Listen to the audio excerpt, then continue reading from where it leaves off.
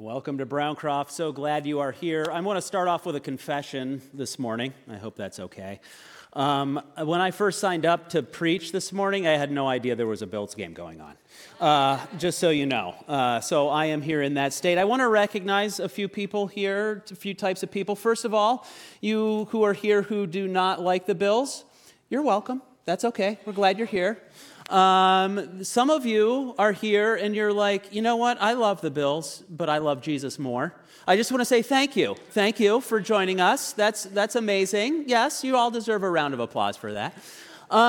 There's also those, maybe even, yes, within our community that might like the Bills, but are planning on following along during the service on their phone. Let me just say officially from up front, I will not be judging you this morning. And, you can go ahead and do what you got to do. Just look up here every once in a while and give me an amen, and then we'll be good, all right? Finally, we also have those of us who are joining us online, sinners, and we're fine with you. Just kidding, online people. We love you. We love you. Love you. We are going through the series here in Acts, and this is really about us as a church leaning into renewal. We're looking at the book of Acts as an opportunity. It's kind of a template for us to go, what was the early church like? And what might that teach us about what God wants to do with our community in the here and now? So that's why we're going through this book together. Rob's done a great job of leading us to this point. Today we're going to be in Acts 3, 1 through 10. But before I even get into that, I want to give you my main point before we even get there, okay? My main point is this: you cannot give what you don't possess. And let that sink into our souls for a second. You can't give what you don't possess. That's a spiritual truth. It's also a truth that we live with in the here and now regularly as well. When I first started ruminating about this, one illustration came to mind, and it's a show that I have watched. Perhaps some of you have. The Office. Has anybody watched The Office here? Yes? Yeah. Oh, I heard a cheer. Yes. Very nice. Thank you, Christina. So The Office is the show about a paper company in Scranton, Pennsylvania, and it's run by a bumbling boss who makes all of the wrong decisions all of the time and is very, as the kids would say these days, cringy, okay? So this boss, though, there's one episode that I actually can't rewatch. It's so awkward that I can't allow myself to rewatch it. And it's this. Here's the storyline. The boss, Michael Scott, has decided 13 years earlier that he is going to sponsor a group of students to go through college. He's going to pay for their college tuition. He announces this to this group of students while they are in kindergarten.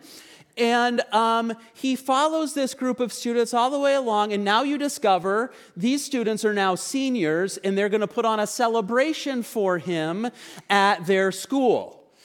Problem is, Michael Scott doesn't have any money to actually follow through on this promise that he's given them. And so here is the reaction of Michael Scott in the moment as these students are singing for him, taking him on a tour of their school, celebrating. They've made up this big event for him, and they're sharing their life stories, how much this has impacted them. This is what he realizes. And I would not encourage you to watch this because this is the way you end up feeling watching it as well. At least I do.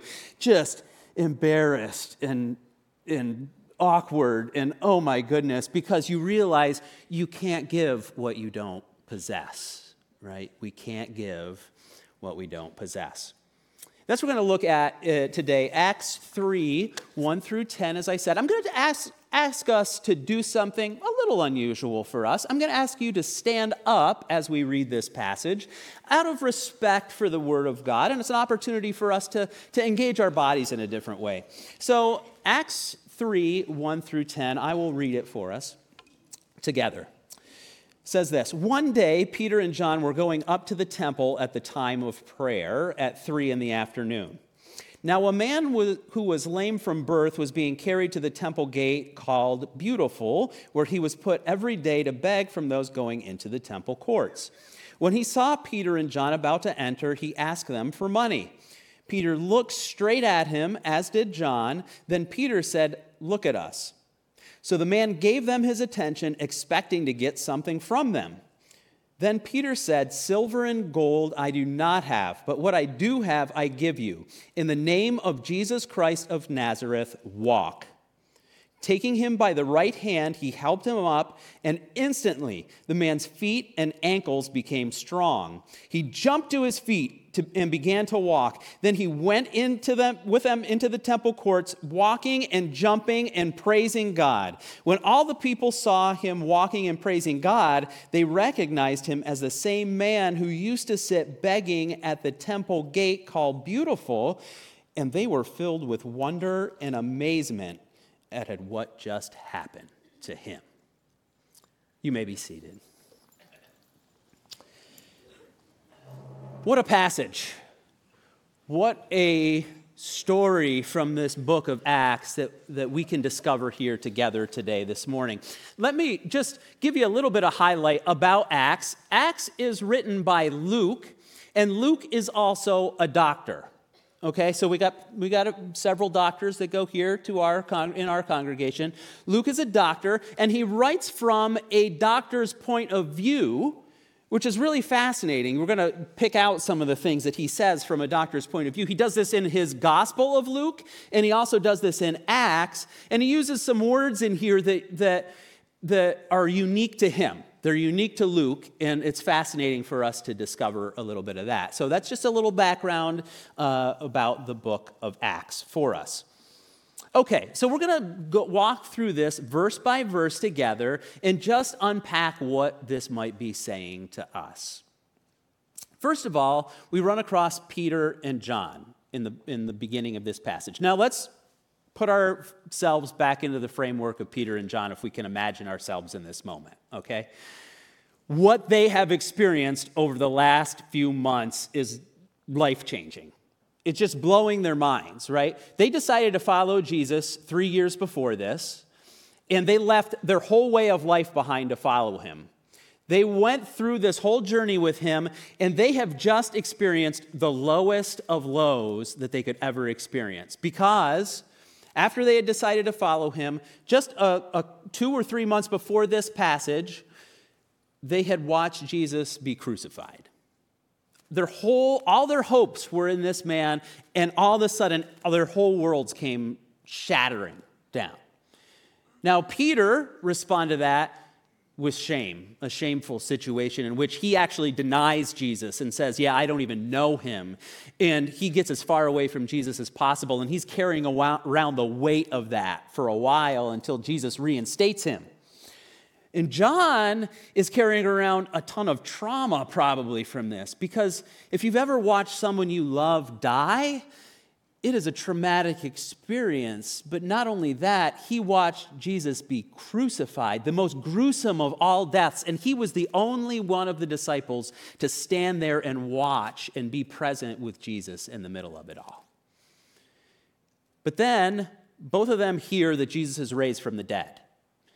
Some women come in and tell them, and they don't believe them, and they run to the tomb where Jesus was buried.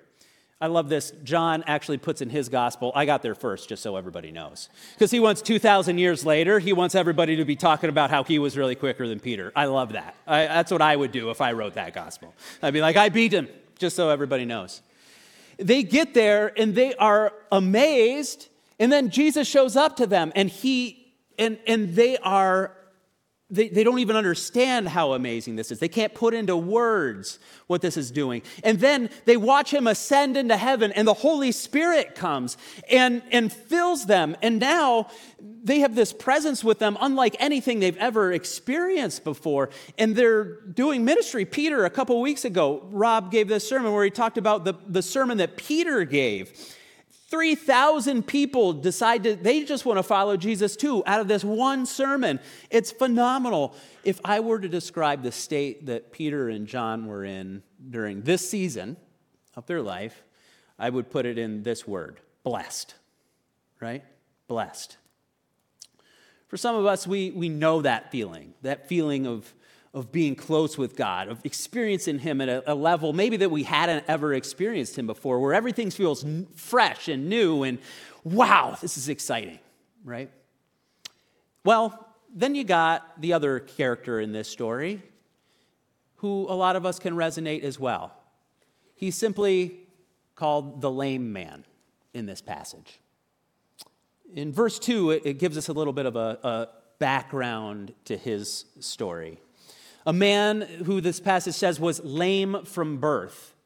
So whatever happened, it was obvious that he had a physical deformity that from birth it was, oh, wow.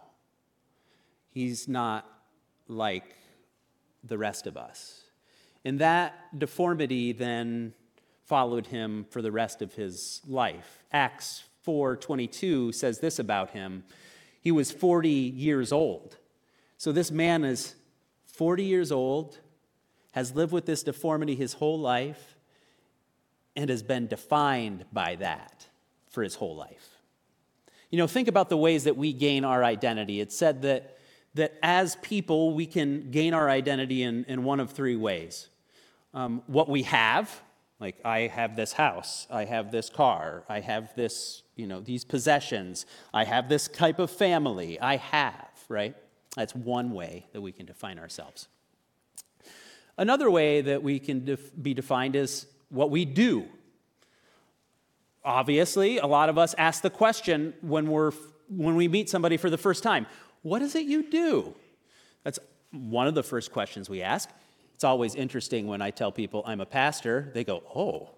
And then I feel like I got to redefine the term for them because everything gets awkward real quick. So what you do can define you, but then also what people say about you can define you. What people say about you. So for this man, what he has, nothing other than what people give him. What does he do? Nothing. He doesn't do anything except for beg. He is a beggar. And then what do other people say about him? They say he doesn't even deserve to have a name. If you notice from this passage, he was a subhuman in people's eyes.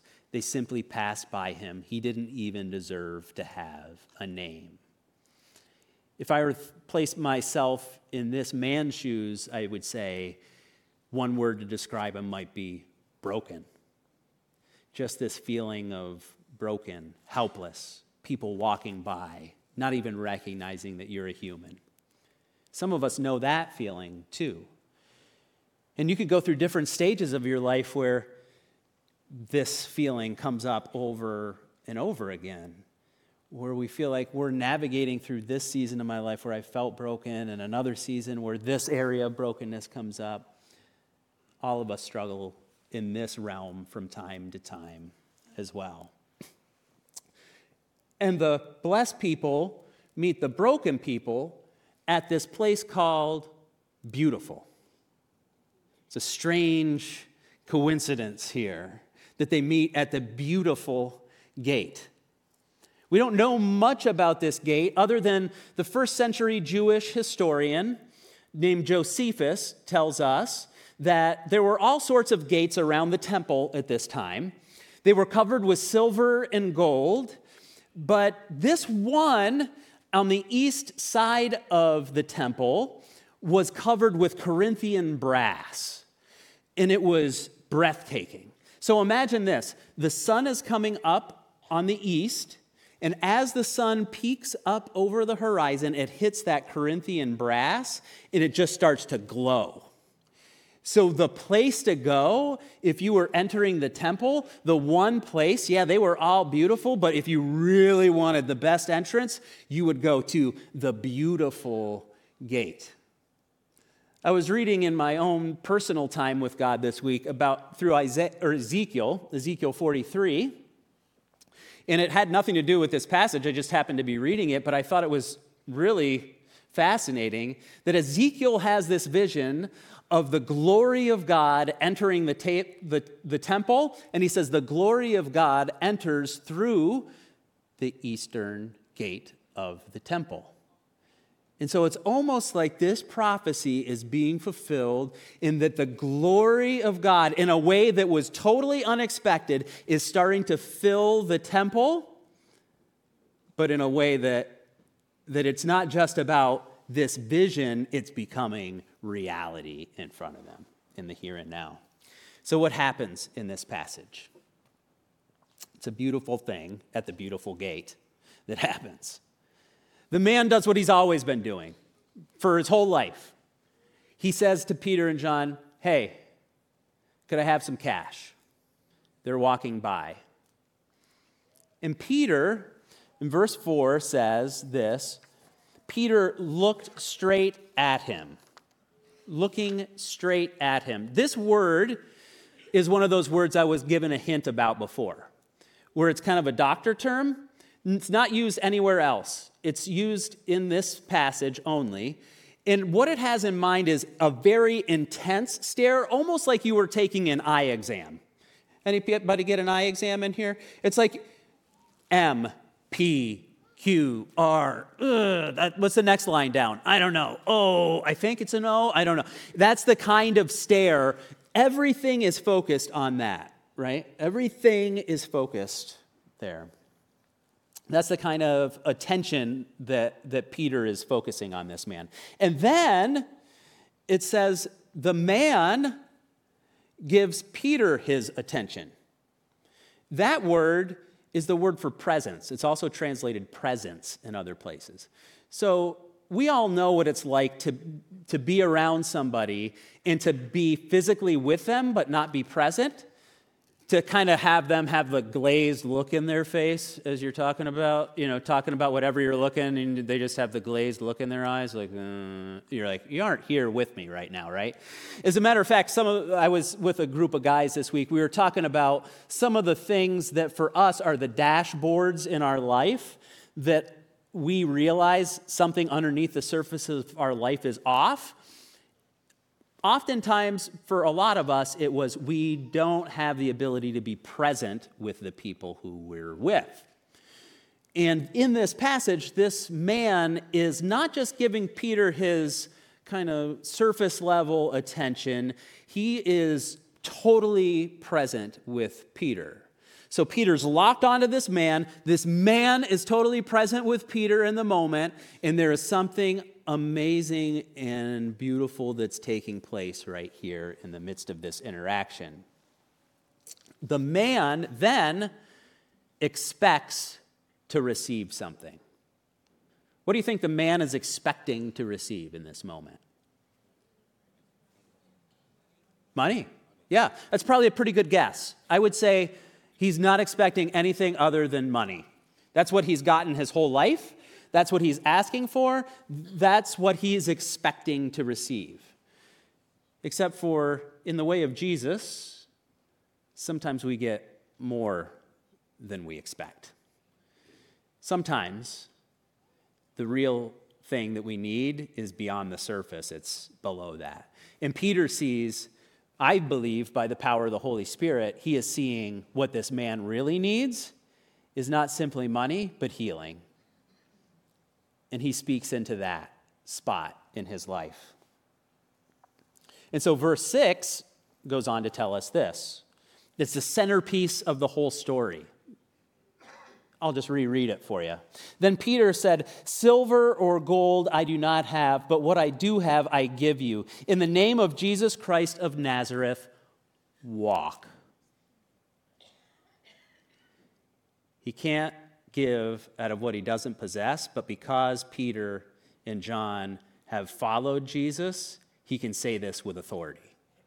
Because Peter has been with Jesus as Jesus has done this for people. And Peter has been sent out by Jesus to actually do this for people as well. If you remember in Luke, he tells the story of sending out all of these people, and they come back and they go, "Jesus, we're healing people in your name. It's unbelievable." And Peter's part of that. And so he knows in the power of Jesus, Jesus' name has such authority, I can simply say to this man, "Walk," and he'll do it. But he can only do that because he's experienced that firsthand.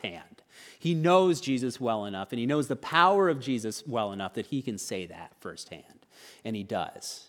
And then he reaches down and grabs the man by the right hand. Other translations say he seizes him by the right hand. That actually is a term that is used in fishing for catching something. When you catch them, right? And you grab them and you bring them back into the boat by the lip or whatever, That's what you do. You grab them and you seize them. You bring them back. That's the same word. It's really interesting that Jesus told Peter, I'm going to make you a fisher of people, not just a fisherman. I'm going to make you a fisher of people. You're going to do that. And in a sense, that prophecy by Jesus is coming alive in the here and now as Peter reaches down, grabs this man by the hand, and brings him up. It's fascinating. And then the man has a choice. Right? Like all of us. Am I going to believe this Peter guy who's dragging me up by the hand? And you get a sense, yeah. And then he stands to his feet. In the passage, it says his feet and ankles were instantly healed. That's the only time those two words are used in the Bible. They're medical terms, again. Feet are like all the little bones inside of the feet, and the ankles are like the tendons that are holding them all together. And Luke, as a doctor, is saying, I am guaranteeing you, I saw it from a medical point of view, this guy was totally healed. And so the guy stands up and he walks, and you could kind of get the sense from the passage what he's doing. He's like, oh, they work. It works. It works. And then he goes into the temple and he starts jumping. He's jumping. I'm jumping. I'm doing it. I'm jumping. And he's doing box squats and he's doing lunges and he's probably doing squats in there. He's like, yes, it's happening. He did it. My feet are working again. It's amazing. The story is phenomenal. What's just happening is it's unheard of. His life has changed. His life is absolutely changed. And the people, we're given two words about the people's response in this moment to this miracle. They're this: wonder and amazement. Wonder and amazement. Wonder, again, it's not just like, oh, wow, shouting. It's almost like you're in a coma. Like, I don't know what happened. You can't move. That's how this word is used. I can't even move. They're in wonder and they're in amazement. It's like they're in a trance. That's how you would describe that term. Like they're in a trance. So it's not like people are necessarily shouting throughout the whole thing. They can't even speak. I don't know if you've ever seen anything so amazing you can't even speak, but that's what they're experiencing in this moment of, whoa. And they recognized him as the man who had sat by that beautiful gate. Now, those things happen. And sometimes Jesus allows us to experience things even in the here and now and in our life. We get a chance to experience some of that. Sometimes when we're not expecting them to. I love that about Jesus. I think for me, one of the things that I grew up in my history struggling with as a kid was loneliness.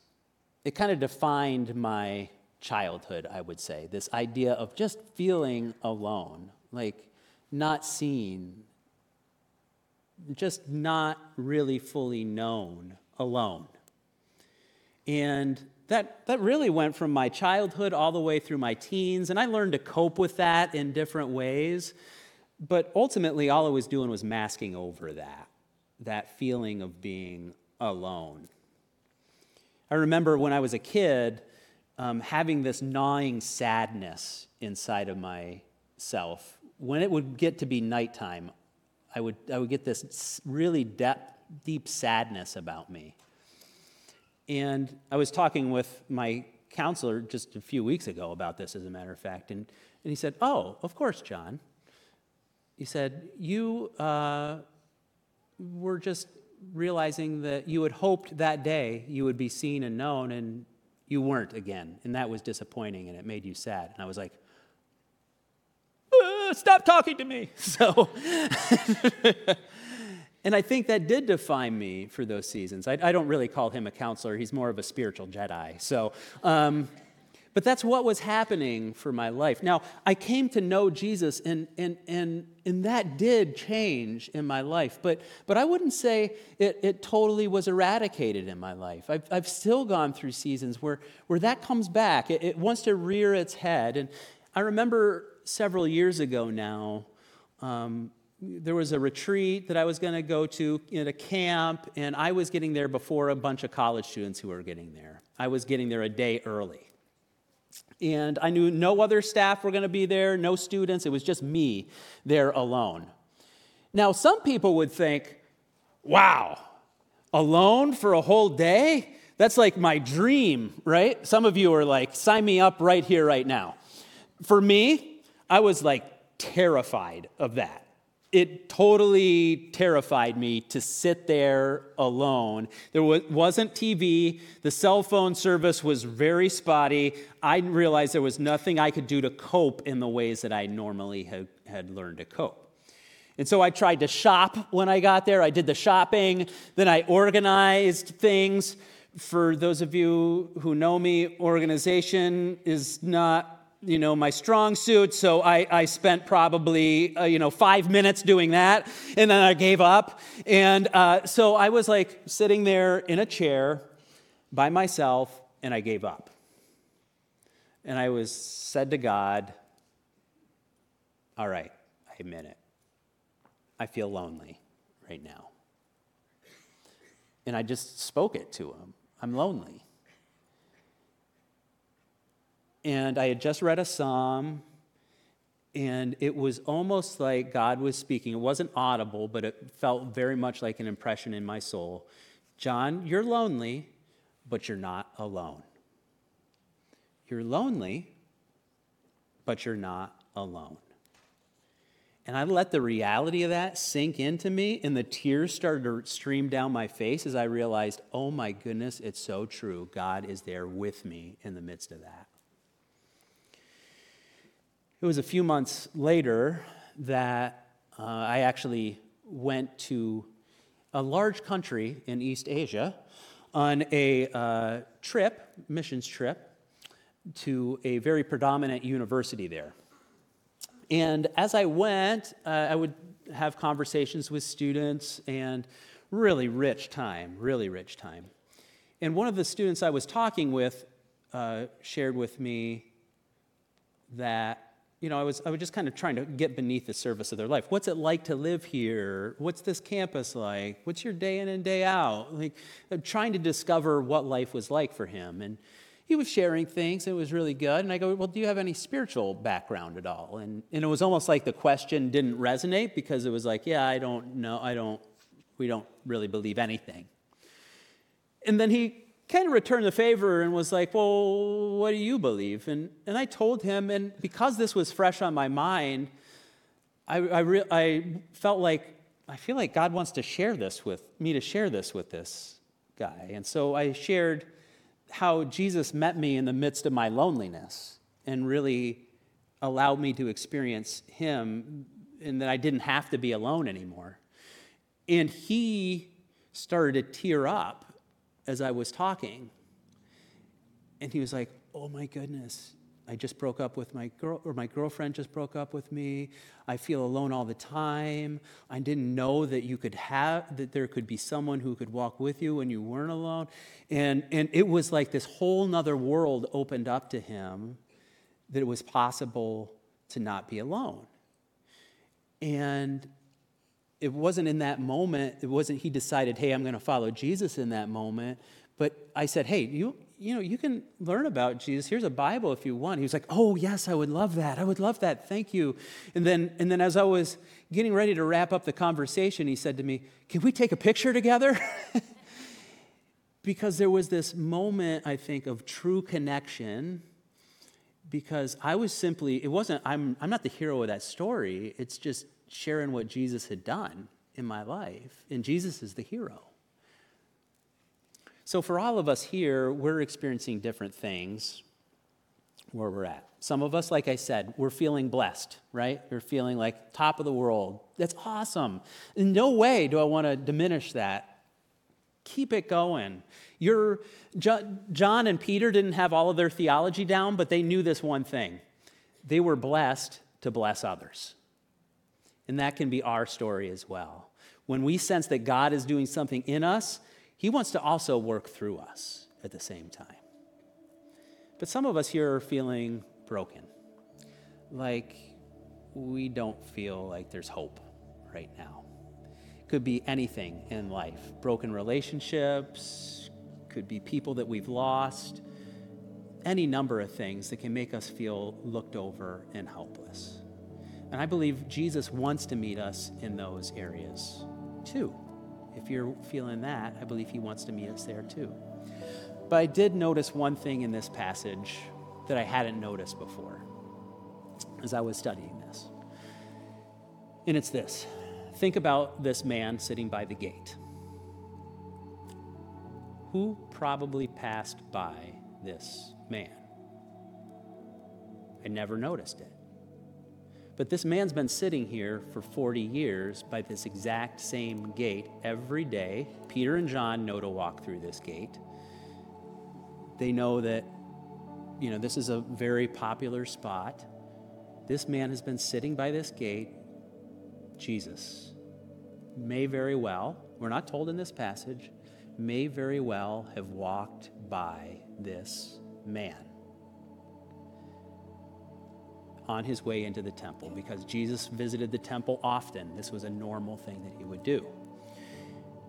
And so my guess is some of us even here in this space feel like Jesus is passing me by. I can't believe it. Jesus is passing me by again. And I want you to take hope from this story. Hope that Jesus does heal. And sometimes he uses us to heal. And sometimes he does that in the moment in a miraculous way, like in the course of this passage. But sometimes we wait. And we wait. But if our hope is in Jesus, our hope is in the right place. Because ultimately, this man's story is all of our story. Because there is a day when the people who have trusted in Jesus for our hope, our salvation, we will be raised again and the world will be made right. And everything that was wrong will not be the same as it was. All the death is gone. All the disease is gone. Everything that we need in this world to be made right will be made completely right again. That is our hope as followers of Jesus. And I hope and pray that some of us get to experience that in a fresh way here, now. I pray that for our church. I pray that our church will be a place that, yes, this man expected money, but he was given something much deeper than money. I pray that for our church, we will get even more than we expect to happen, that God will be working in this place through his Holy Spirit in ways that we could never even imagine happening. And that each of us will go, I'm closer to Jesus now than I've ever been, no matter what it is we're walking through. So can I pray for you in the midst of this? I realize all of us are in different places. And Lord, I pray specifically for everyone here. Lord, the group of people here that have experienced you recently and are feeling, oh my goodness, my walk with Jesus is so close and so I just feel him so near me right now. Lord, would you keep your presence near them? Would you allow them to experience you at deeper and deeper levels within their soul? Would you propel them forward to bless others as they have been blessed? Thank you, Jesus, that you allow us to experience you in that way. Lord, for those of us here who may be feeling a combination of blessed and broken at the same time, Lord, Lord, I pray that you would meet us in our brokenness. Lord, you often use others. You say in your word that we are given comfort through your Spirit so that we can comfort others. And so, Jesus, I pray that people would be experiencing comfort through your Spirit, even through the voice of other people, too, within our congregation in a real way. And Lord, for the people here who feel like you have passed them by, man, I know what that feels like. And Lord, I just pray that you give them a renewed sense of hope. Whether it's in the here and now or in a day to come, Lord, that you would allow them to continue to trust in you, continue to believe that you have the best for them, continue to put one foot in front of the other, if that's all it takes on a daily basis, Lord, but to experience joy in you and hope in you and peace in you that only you can give, Jesus. Thank you that that's available to us through your Holy Spirit. So more than anything, Jesus, what we ask is your Holy Spirit would move here, in the now, and in the future. And we pray that in your name. Amen. Have a great Sunday.